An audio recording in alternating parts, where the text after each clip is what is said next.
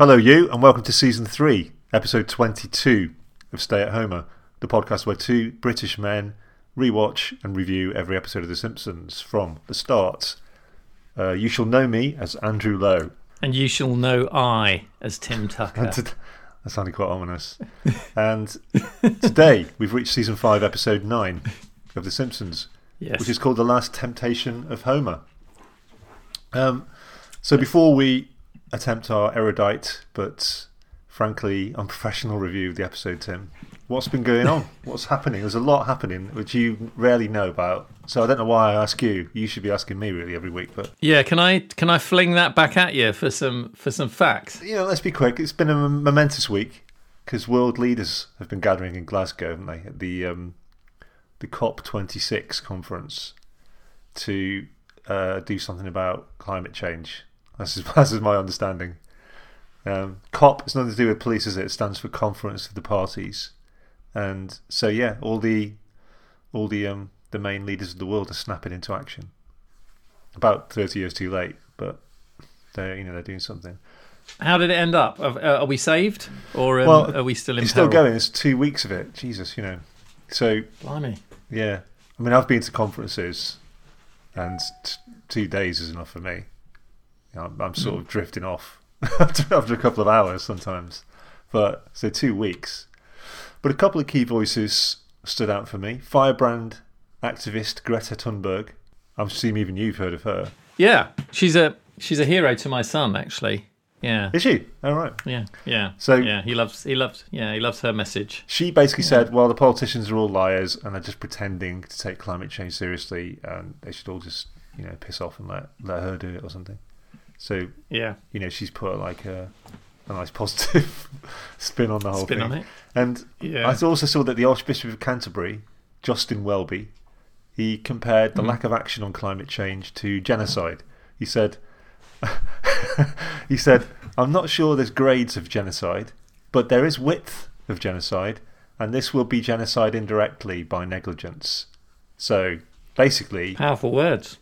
powerful words. Genocide is bad, and arbitrarily killing lots of people shouldn't be allowed, because that's God's job, isn't it? So apparently that's what the Archbishop of Canterbury thinks. But let's not get bogged down, Tim, in impending extinction. But Not on a comedy show.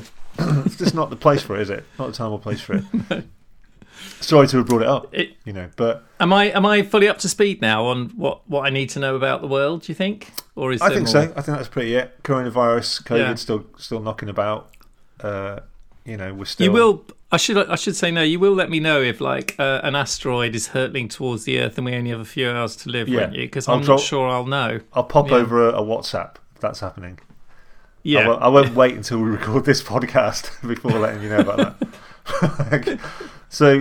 But now there's probably quite a few people out there now, Tim, listening and thinking to themselves, I wish I could contribute something to this podcast. Yeah. I love this podcast, but I just wish I could sort of maybe make a comment on the content of an episode, or just a general point about my love for The Simpsons, but I just don't know how to do it. Do you know what I mean? How can they? Well, How can they, Andrew? The good news is that you can do it in a number of ways, and it only takes a minute or so of your precious but ultimately pointless life to email us. You can email us at stayathomerpod@gmail.com. You can tweet us at stayathomerpod, and you can go to our cyberspace homepage at www.geocities.com/stayathomer. That's www.geocities.com. I hate it when people do that, don't you? When they say www. Yes, we fucking Can I point how out to that do you're joking? Because is it possible that people are leaving comments on some obscure It could be, yeah. GeoCities? There might be a load of comments on Friendster.com. People taking my running gag of defunct social media seriously. Anyway. So I just want to... I feel the need to say that is a joke and we are not on that place. But most of the other things are true. I once saw, when the internet started in the mid-90s, it really kicked off, I once saw people were doing those things called home pages, weren't they? Going, my home page. It was quite a quaint idea. And people going, oh, it's me. I like things. This is what I like. And the best one I ever saw of those was a genuine. This is totally genuine. It was just someone's homepage, and it said, "I like golf and tits," in massive letters, flashing in the middle of the page. Honestly, that was a homepage I saw. Do you think they found the right partner? I just wonder whether that ever led anywhere. Well, someone who likes golf and has got really nice tits. I think that's probably what they wanted, isn't it? Let's hope they got what they wanted. Yeah. Or maybe somebody else who likes tits, who's happy to talk with them about it. Yeah, exactly. Yeah. Yeah, they found a kindred spirit of sort of kindred tit fancier. And golf playing tit fancier, yeah. But how did we get here again? Golf playing tit fanciers? We've covered genocide, the impending extinction of the human race, and tits in 5 minutes. So where else would you get that? What other podcast would you get that on? So shall we get on with The Simpsons? Shall we move on? Yeah. Season 5, Episode 9, called The Last Temptation of Homer, written by Frank Mueller. I think that's how you say it. Mueller. And directed by Carlos Beza. And originally aired the day before my 28th birthday. Oh, really? So I'll leave listeners to work out both the date of that and my birthday somehow. You have to look that up. But that's a little tease, Andrew. Yeah.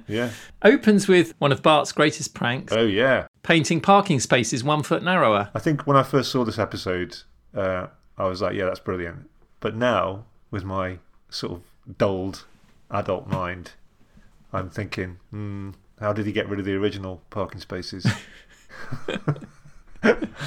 And maybe there weren't any, because that's one option. That's okay. Yeah, I'll take that. Yeah, I'll take that. Yeah, because otherwise he would have had to paint over though. Yeah, it would have been. Yeah, it's a bit elaborate. Yeah, but it's pretty good. So he paints the spaces too narrow, doesn't he? That's the gag. It's in the school. Yeah, foot narrow. So parking. So to the untrained eye, it looks the same, but when you park, you end up jammed in. I love Milhouse's response. Who's with him? He says, "I fear to watch, yet I cannot turn away." Yeah, I love that. It's a great double gag, this, because the people are so stupid that they just carry on parking, even though everyone else can't get out of their cars. And I love the fact that the people are screaming, going, "I'm trapped! I can't get out." Someone goes, "I can't breathe," and he just said, "Well, just reverse out."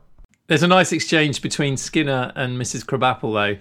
Oh, yeah. Why don't you go and tell your mama about it? Yeah, which is appropriate for Skinner, isn't it? And his response is great. He says, "Don't worry, she'll hear about this." He takes it literally, yeah. But in the classroom, Mrs. Krabappel basically says, okay, she's not going to... It's a democracy. I'm not going to sort of assume who did it, but Bart is going to be called on first for every question. Yeah. Which is a bit unfair. But we see Martin, don't we? Martin... Well, it's a good, camera pan, isn't it? A camera pan around the classroom, and then you see Martin he's holding his hand up. Yeah, we all know that student. We all know that classmate, don't we, from school days? And oh, yeah. Just always. He says, "Damn your feeble brain," he says. "Damn your feeble brain." I've definitely used that before. Yeah, that really sticks in the mind. But it turns out and this is a bit uncanon, isn't it? Bart has, the reason he may be, slower in the classroom is that he has poor eyesight. Yeah. It's a new one. Doesn't get mentioned again or before this, but we'll go with it. He has an inexplicable bout of talking in Cockney, which occasionally Bart does. "It ain't me noggin, it's me peepers." Yeah, it's not. It doesn't really land with British people, that does it? Because you just go, not at all. Whatever. Yeah.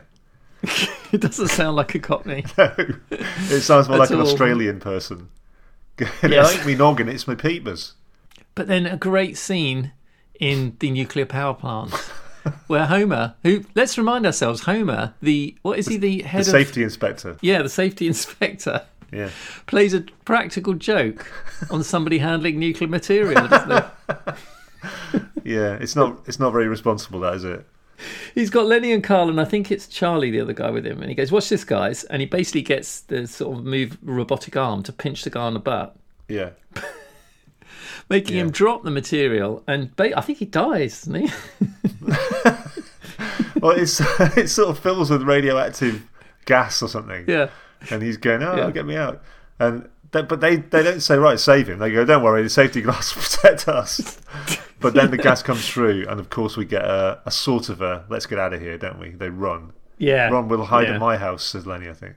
Then they see the emergency exit is painted on. And wonderfully, I think this is such a great meta gag when you see the other guy talking to Mr. Burns and he says, I won't bore you with the details of our miraculous escape. Yes. That's great. The writers couldn't be asked to kind of think of anything. Well, that's the thing, isn't it? Because I was torn between thinking that's a bit of an easy out, but at the same time, it's a good meta gag, as you say. Yeah. I think if they... We'll come to our scores at the end, but I think they rely a little bit on easy gags in this episode. But this is the first one, and I think we can get away with it because it is a funny meta gag, because obviously we want to know, don't we? I agree with you, and I think we'll get on to this later, but I agree with you. But I think this is the version of Homer that I really like. It sort of mitigates that for me.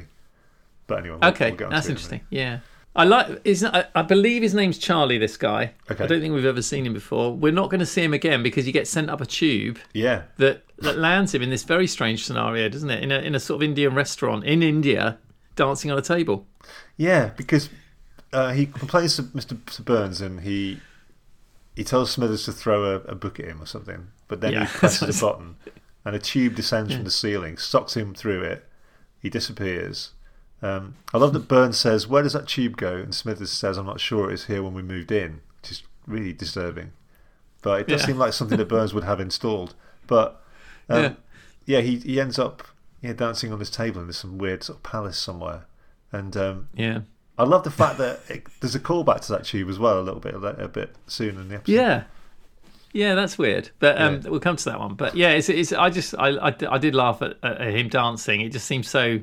And there's a lot about this episode that's quite surreal, isn't there? They've gone in that place that we first mentioned in the monorail episode, I think, where they get away with fantasy stuff more than in any other episode. I think in this one, this always sticks in my mind. This thing that Matt Groening said, he wanted it to be grounded in reality. That was a key thing for him. And I think it is quite interesting now that Matt Groening is clearly, less hands-on, isn't he? At this point in the show, he's. I imagine, so isn't this the time of maybe Futurama is on the cards and he's working on that? Right, I wonder. Yeah, probably must be by now. I think. Yeah. I'm pretty sure that Matt Groening is handing this over to the other people, which suggests why maybe it's become a little bit more fanciful. Some of the gags and situations. Yeah, and I like that about it, but this episode is possibly goes a little too far. Again, we'll save it for the assessment. Yeah, but his little dance is quite good, though, isn't it? He does improvise his dance well, I think. Yeah. But it leaves Smithers and Burns needing a new dangerous emissions supervisor, which Burns is keen to get someone cheap, isn't he? This is quite topical to him, isn't it, really? With the COP26 business. That's why I mentioned it at the beginning. I'm hoping you haven't cut it in the edit. That's right. It hasn't been cut. I love his little exchange with Zootroy. I was mainly distracted by the fact that they didn't carry on with T-Ball, and now we've got a new person. Yeah. That annoyed me. T-Ball would have worked. Yeah. I think T-Ball had been promoted in an earlier episode, though. Yeah. Of course, yeah, that's a good point, actually. Yeah, he was promoted above Homer, wasn't he?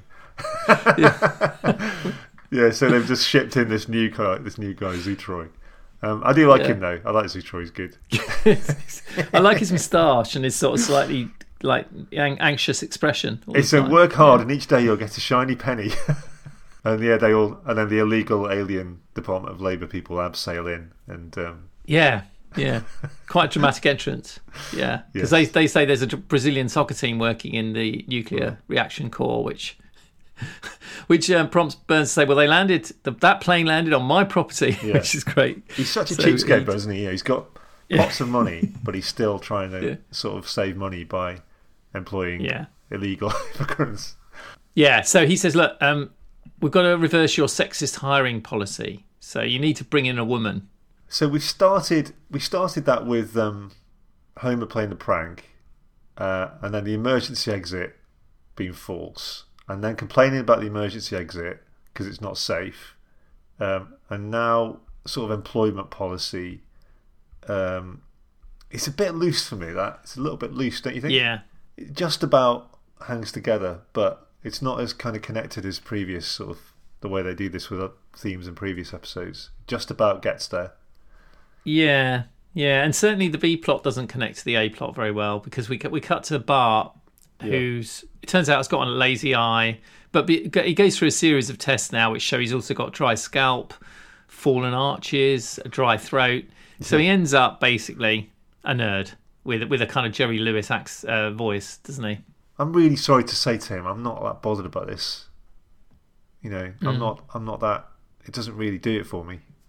It's sort of the whole the B plot or the episode. Yeah, the B plot. Yeah, there's one good moment that comes of it, which we'll come to. I think one good laugh I got, but yeah. I know the one. I know what you mean. It's kind of weak, and it could have been in any episode really. It's not particularly right for this episode. I think the problem with it is the A plot is so strong for me. Yeah. You know, there's such a sort of maturity to the A plot, and this almost like a little sort of side dish. It's just a bin. It's just a bin sitting there for a bit too long. Yeah. Anyway, this is the bit that gets the call back to the tube, doesn't it? Where Dr. Hibbert has one for people without insurance. He sort of half lowers it. It's really disturbing, sort of netherworld where people keep getting sent away to this sort of it's this kind of underground economy. So we get back to Lenny and Carl and Homer having a chat about this hiring the woman. Lenny's disturbed because it means he won't be able to spit on the floor anymore. Then we get Carl saying, "Oh, I can't take my pants off when it's hot." Yeah. That's quite a nice British American confusion moment, isn't it? Where it is, yeah.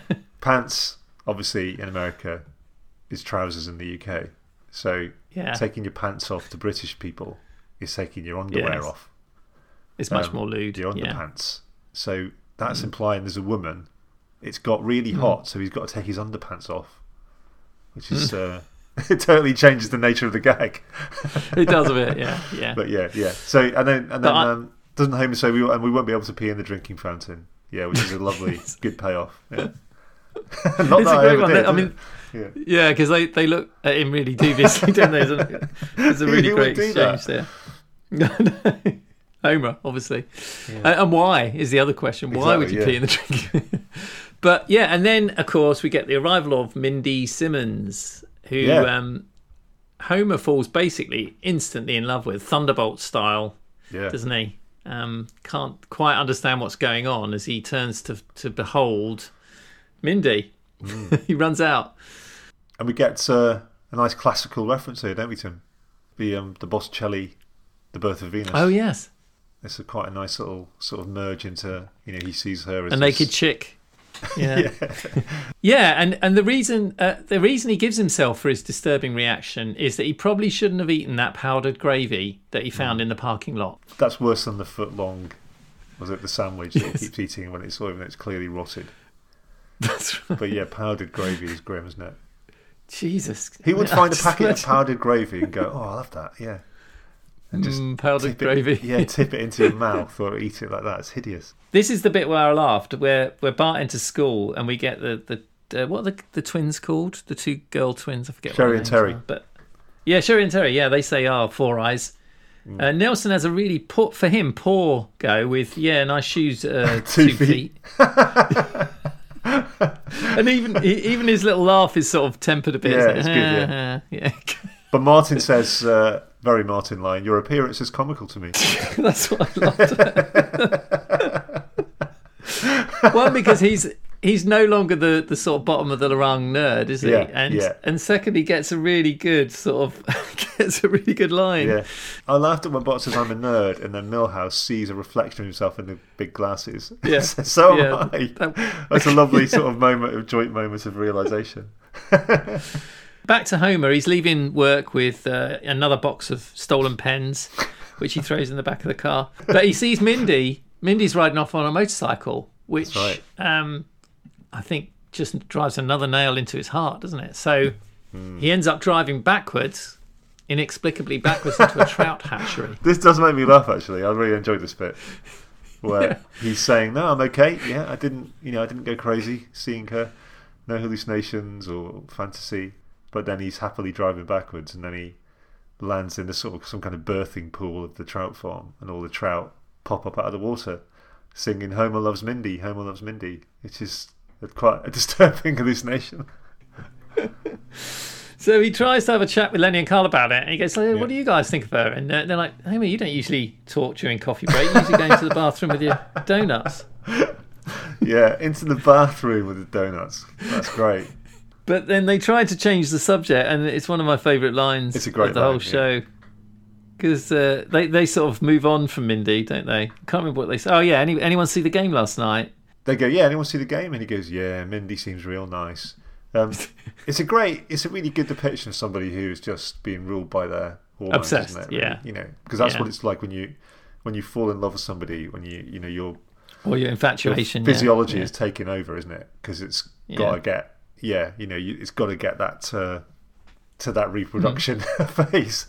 Like you're basically a slave to your hormones for good reason. That's why, to keep the species going. So so Homer is sort of going, yeah, she seems really nice. He's completely love struck. Yeah. And they go, hey, you're talking during a coffee break. What's the matter with you?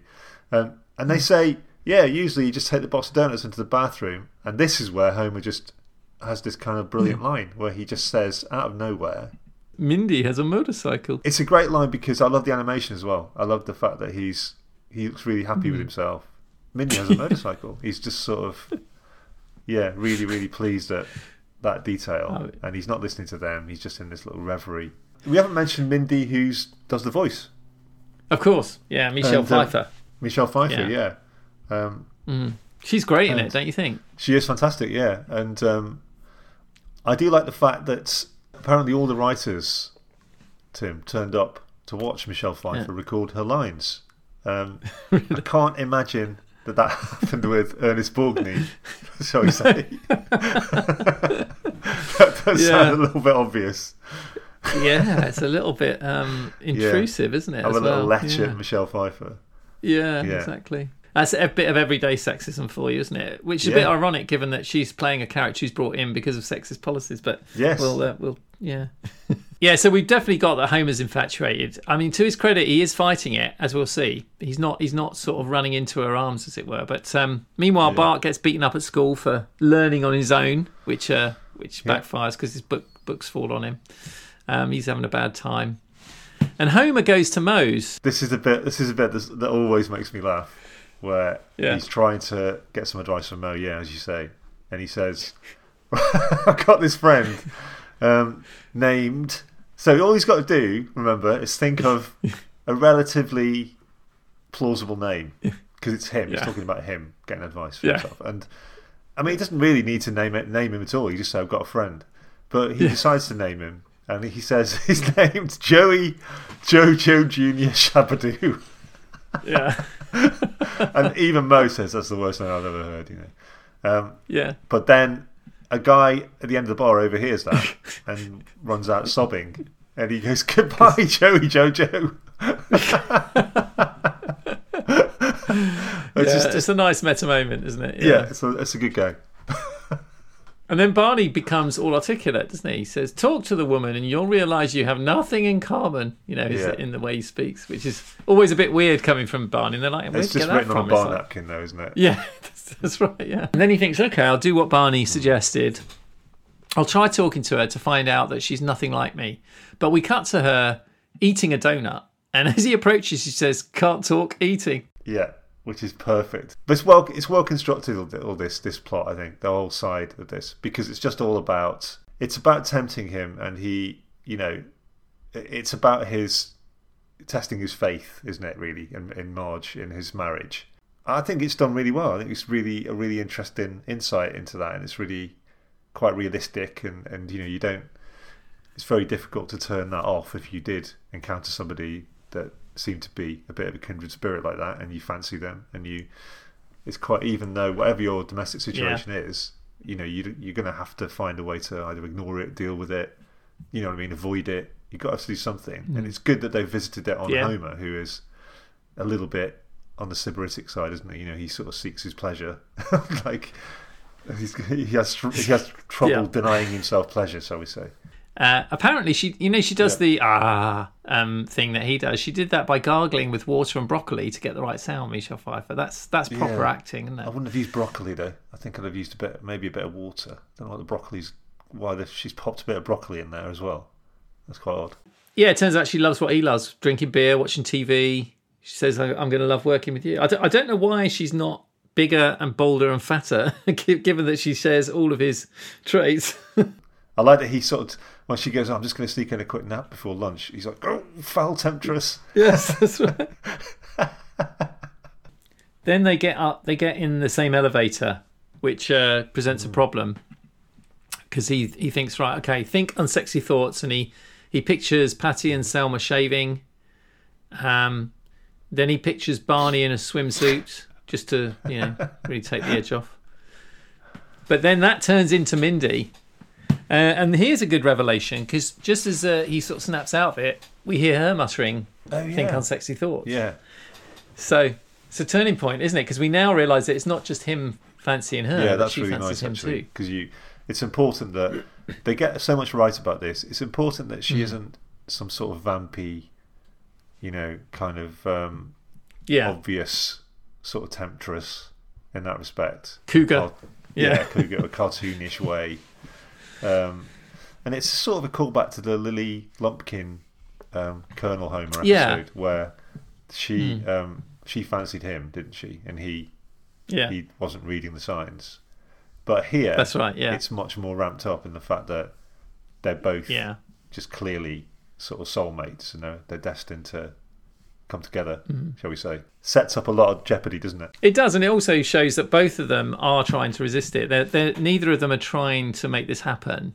They're just fighting. They're fighting what is a natural attraction. So I like that side of this story, actually, because it gives it more drama, distinguishes it from other episodes that we've had like that. And brilliantly, I love the way they just double down on that. Because when he goes home, Margie's got like a fluey sort of cold, so she's slightly off yellow colour, and with drooping eyelids, and blowing her nose and stuff like that. And there's just nothing attractive about that, is there? In any way whatsoever. And then Bart comes in as a nerd with like scalp oil on his head, his greasy hair. Yeah. So they do at least sort of just slip that into the main plot briefly. Yeah. And then Lisa has made some fish sticks but burned them. And there's a kind of... And then Grandpa runs past with the dog going, that raccoon stole my lamb chop. So his domestic world is obviously... Isn't rosy. Is a bit alienating for him, isn't it? Which is a bad kind of thing to happen at this particular time when he's being tempted by this new kind of possibility at work. So I like it here because it's kind of fun and realistic, but it does get absurd how forcefully the plot pushes them together. Do you know what I mean? Yeah, I think it gets a little bit. We'll get to that in a minute, but I like this bit, and and then Marge gives him a T-shirt with her face on it, but it got smeared, so it's like a horrible picture of her face, isn't it? That's important because we get a callback to that later, which is quite well done. No, I liked all that. That was good. Yeah. Yeah, and but then he gets the TV show, doesn't he? I love this, yeah. And Hail to the Cheat is a documentary, I think, that what that is. It's again Kent Brockman saying we're going to look at the secret affairs of Kennedy, Eisenhower, Bush and Clinton. And he says, did fooling around on their wives make them great? We'll find out when we play Hail to the Cheat. There's a kind of cartoonish picture of this bloke chasing a woman. And it's just unconscionable. Like there's clearly to make that connection is terrible. Is so spurious, and absolutely. Again, The Simpsons does this really well, where ironic sort of references. Well, usually where characters call in like some sort of phone line, and the song that's played is ironically referential to their situation. And that's right. Yeah, this is similar where. He's all on his mind as he's trying to take his mind off the idea of cheating on his wife or being tempted by this woman. So we get this Ion Springfield thing about why sort of big, powerful men cheating on their wives, maybe that's what made them good. And then he's like, oh, I don't need that. And then we get this fabulous wildlife documentary talking about the Burmese melonfly, where it has many, many sex partners and suffers no guilt. And he's like, oh no. Then on the other channel, there's a brilliant, my favourite one. That's great, isn't it? There's an advert of like lots of women working out in a gym, like heaving breasts and arses shaking. And, buttocks and stuff. Going, just do it.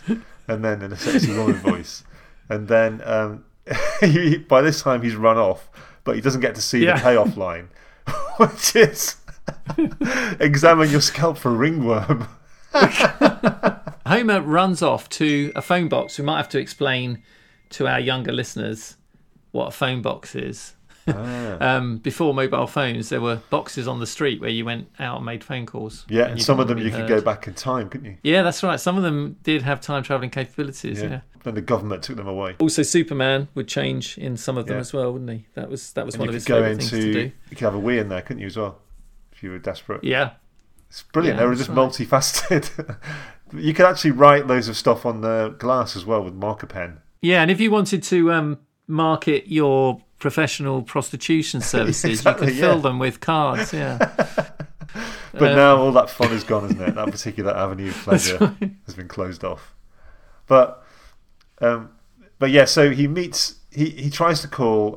Who's he calling? Is he calling the helpline or some helpline? The marital stress. Marital stress hotline. Yeah, that's right. But well, he gets Ned, doesn't he? He says, "Let's conference you with Marge." So that's not going to work. So yeah, he hangs up on that. The box falls over, and he gets his guardian angel, who starts off as Isaac Newton. But obviously, Homer wouldn't be able to relate to Isaac Newton. Yeah, so it changes to a character called Colonel Klink. Is a character in Hogan's Heroes. Is that right? Yes. It's actually the same actor, isn't it? Who plays the voice of Werner Klemperer. Yeah. And he's good sport coming back and doing it. But again, way over my head as someone who never saw this show. It's totally generationally beyond me and culturally. I quite like the character though, don't you? I think he's quite... not knowing him is almost funnier than knowing him in some weird way, because it's like this kind of monocled German sort of slightly sounds a bit like irascible figure. No, not Dad's Army. Yeah. Porridge. It sounds a bit like Porridge, where you've got the kind of officious officer, and they're all trying to get one over on him, and that's my feeling. It's a POW camp, so the POWs are the heroes. He sounds like a. But anyway, if someone at home would know, he relates to him. Well, what's funny is that Homer totally doesn't get that it's like an illusion, because he's like, "Oh, did you get my letters?"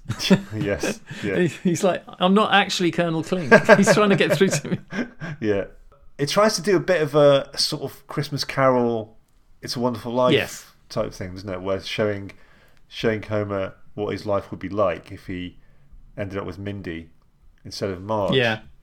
And it looks perfect, doesn't it? It looks like a really good life. Yeah, he's playing tennis, going with her, going, "I'm so happy," living in a big mansion. I like the fact they're English as well. They're going, "I'm so happy, darling. Are you happy?" Yes. Yeah, it's all very. They got a butler. Jeeves, yeah. And then, then he goes, "Okay, forget that. Let's see what life's like for Marge." And this is a really good subtle gag that I didn't really get at the time, but it made me laugh this time, where he flies over the White House. One of the most famous buildings in the world.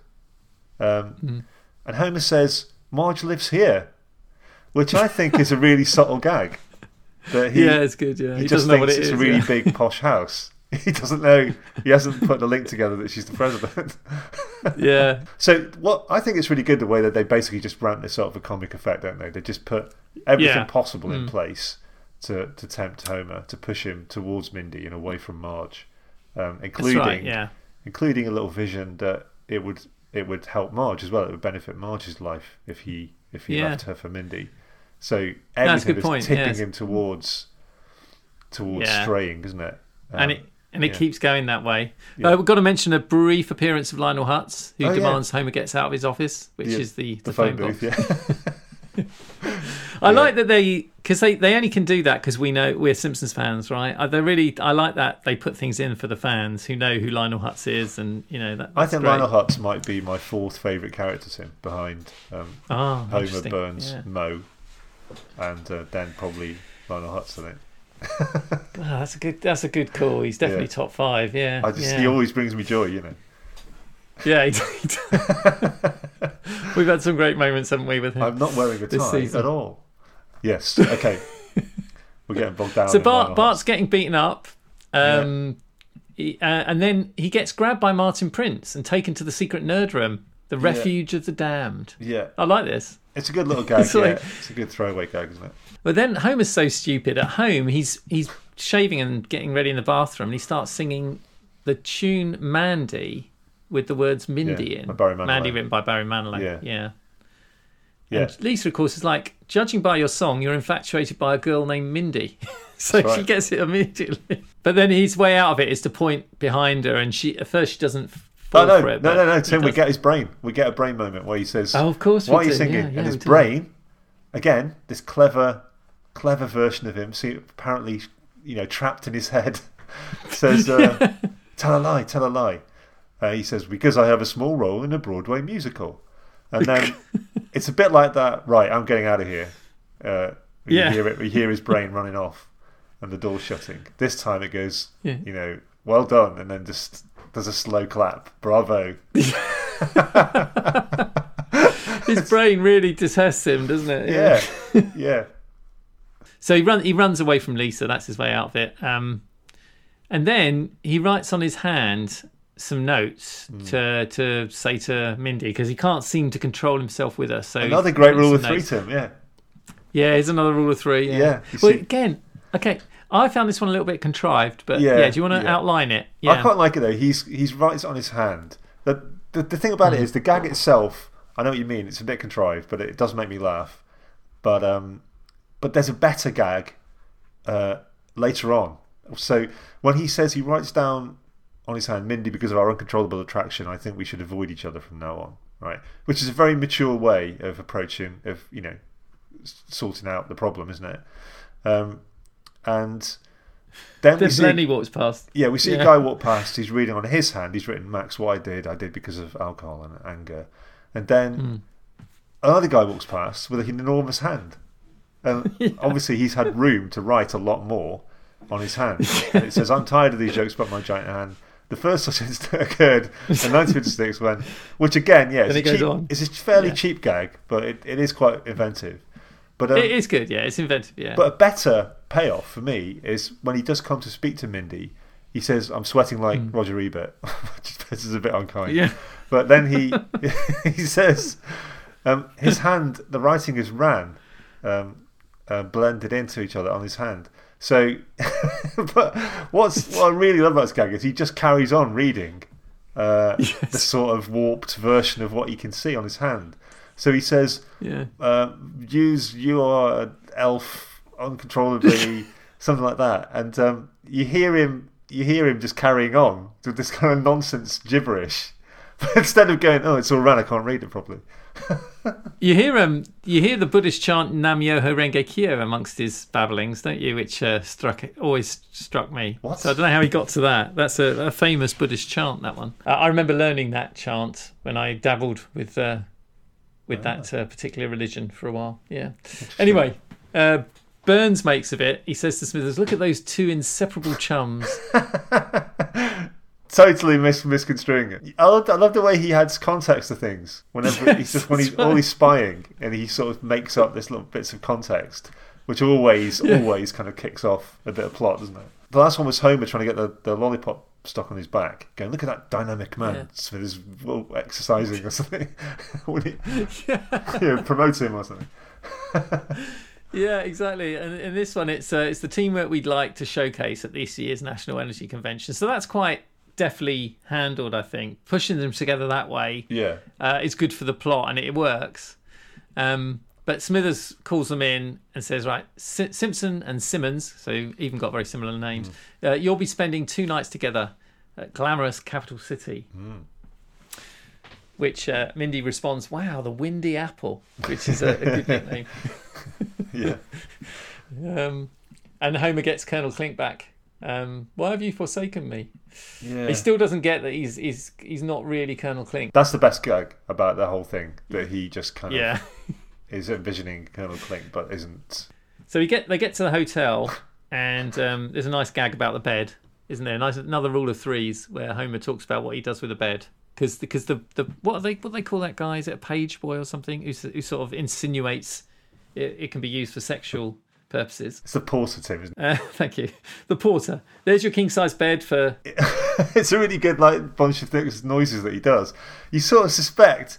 He's sort of implying, obviously, they're going to have lots of sex on the bed, and he's going sort of imitates like a squeaky bed, sort of growling in ecstasy, panting. Yeah. and then cat. cat going meowing, and then hubba hubba at the end. This is kind of really extended sort of metaphor for, well, not metaphor, but it's like extended series of sound effects. This, lewd suggestion. Yeah. You think a hotel porter doing that would just be fired immediately? Yeah, I'd like that as my ringtone. Actually, I might try to see if I can get that for my ringtone. But yeah, Homer's like, stop that! I love my wife and family. The only thing I'm using that bed for is sleeping, eating, and maybe building a little fort. That's great. Yeah, that's really good. That's a good rule of threes. Yeah, I love that eating is the second thing he does in a bed. That's great. I'll have to stop you there, Tim. I'm going to have to stop you there really briefly because I'm going to find that. I'm going to find that noise because I think we need it on the podcast.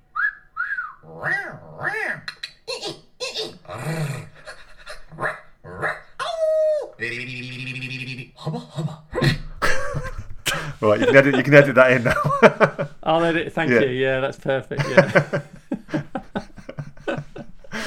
I think that's our ringtone from now on.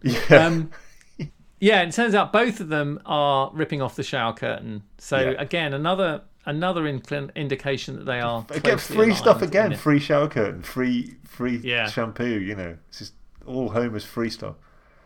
The shampoo and mouthwash you can understand. Ripping off a shower curtain is that's basically theft, isn't it? Yeah. So, but yeah, and then Mindy makes a little suggestion saying if it weren't for this wall, we'd be in the same bed, which is kind of pushing. It's definitely on the cards, isn't it?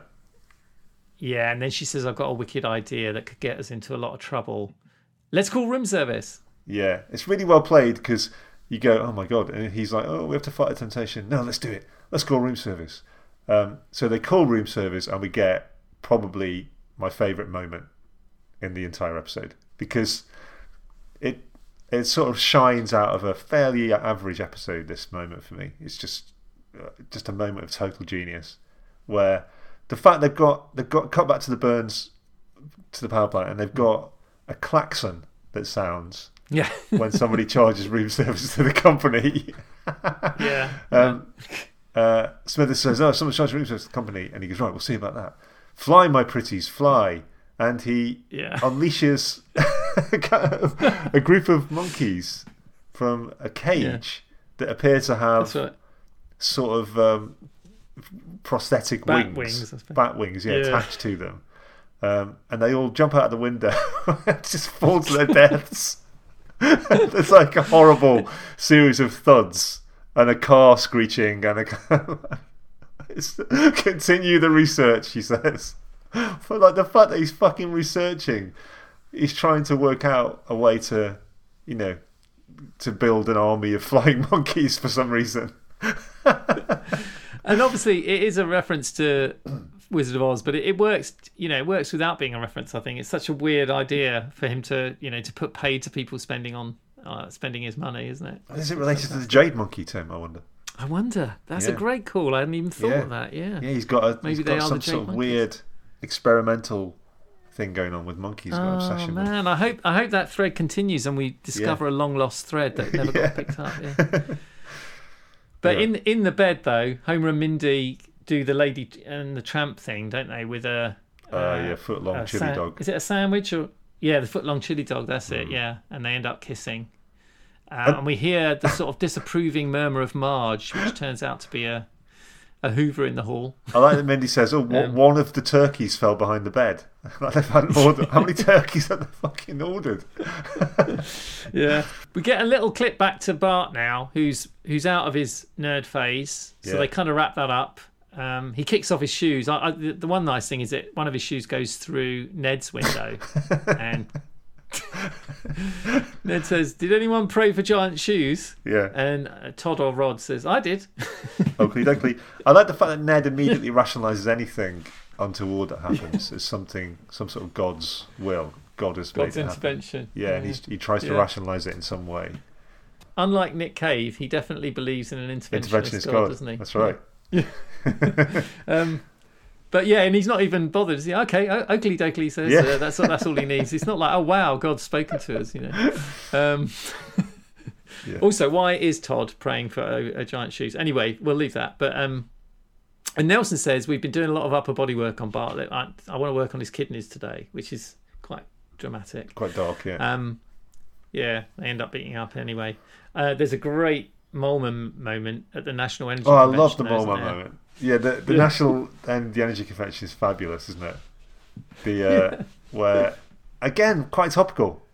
Because he's sort of, there's loads of these different energy sources, and one of them is like sustainable energy, and that's right. So Molman's in charge of solar energy. It says cheap, clean, hope for tomorrow.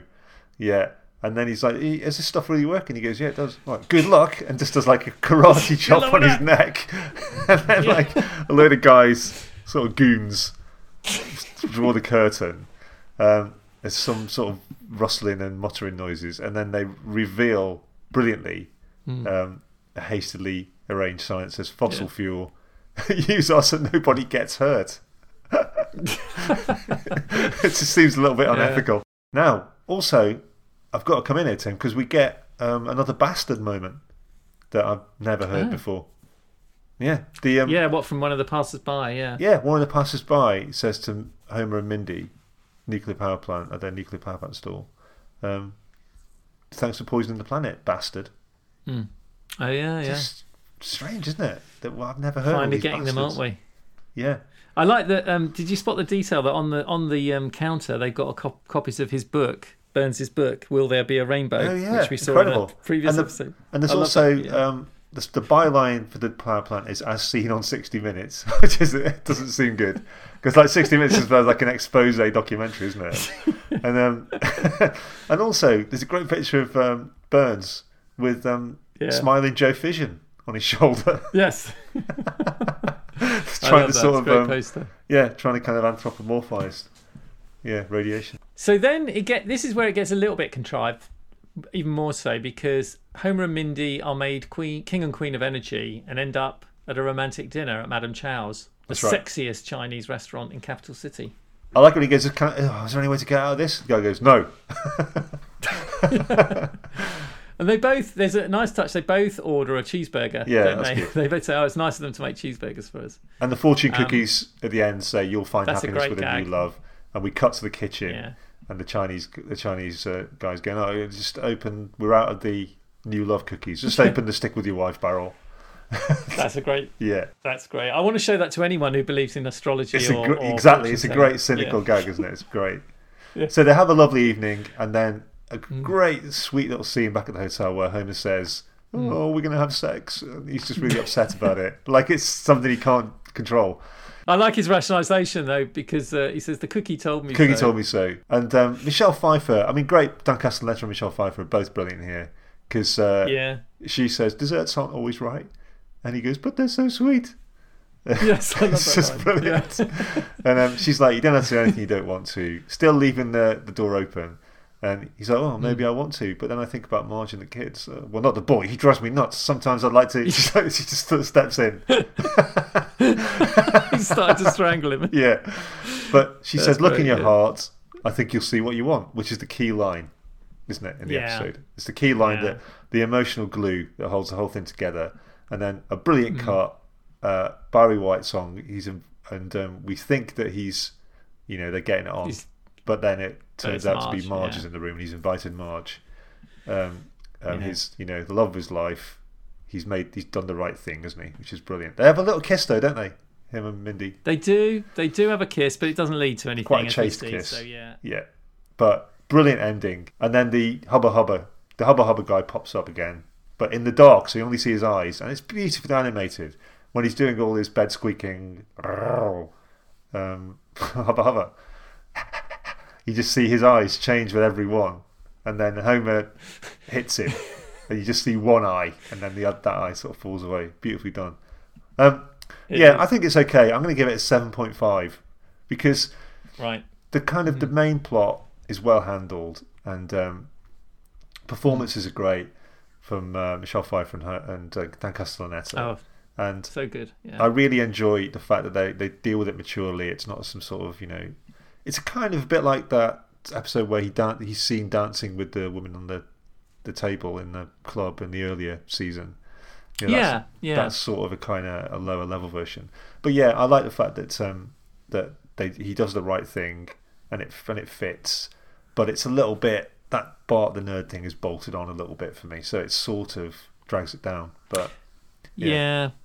Not bad. I'm going to give it an 8. Okay. I always seem to be slightly more generous than you, but it's what I came in wanting to give it. Because I love the story. I love the heart in there. I just think some of it's a little bit too contrived. And it hasn't got quite as many laughs, especially since we had such a great laughter-filled one in the last episode. So, yeah. Yeah. Okay, so... There we go. Sadly, it's time to kick another episode down a steep flight of stone steps, Tim. Yes. Gather up its shattered remains and set fire to it. And next time we'll be rewatching Springfield or How I Learned to Love Legalized Gambling, which I think is a good one. Definitely. But once again, you can email us at stayathomepod@gmail.com. You can tweet us at stayathomepod. If you enjoyed it, please go to Apple Podcasts, leave us a nice 5-star review. I mean, if you didn't enjoy it, that's fine, whatever. We can't all like the same things. No, but we have received pretty much universal praise for this, so you would be in the minority. You're probably wrong. Yeah. Yeah. Well, I mean, leave a negative review if you like, but you'd be making yourself look stupid and wasting everyone's time. Mm-hmm. But for now, whoever you are, we hope you're well, and wherever you are, we hope you're safe. See you next time. See you next time.